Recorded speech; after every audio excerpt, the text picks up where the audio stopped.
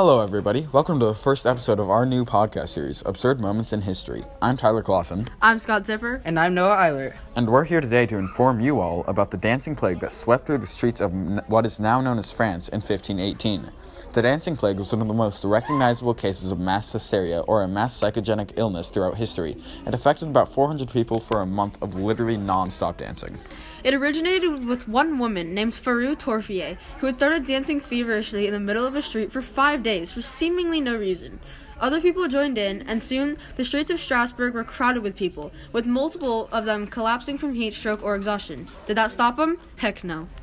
The actual cause of the plague is unknown, although a popular theory at the time was simply that people had hot blood. A strategy for curing disease was bloodletting, which is just slitting wrists and hoping the dirty blood is going to drain itself.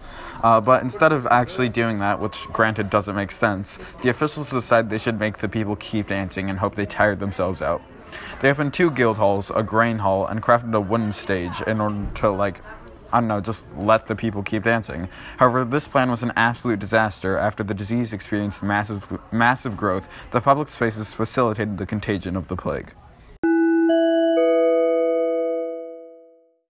Alright, today we're here with Mr. Bo Boots, and we're going to be asking him some questions about the dancing plague. Okay, so before anything else, have you heard of the dancing plague of 1518 before today? I have. Okay, what details do you know about it? Someone started dancing, and then other people started dancing, and then they're like, oh, we should play music for them. So they danced more, and then they died on the street. That is surprisingly accurate, okay. Okay, so with that, what do you think could have possibly caused all these people just dancing until death? Yeah, I don't really know. I think they were just wanting to groove. So, what do you think is a possible solution to stop these people from dancing? Because they were crowding the streets and... Well, by the logic of a person in that time, music. Music to help them dance, and more dancing. Okay, so your solution would be tire them out. Yes. Alright. That's funny, that's exactly what they did. And it didn't work. In the slightest. Oh. Okay, so with that, I'm pretty sure that's all the questions we actually had. Do you have any final thoughts you'd like to say to the world about the dancing plague? They were just grooving. Okay. The dancing plague was just grooving, boys. Nothing more, nothing less.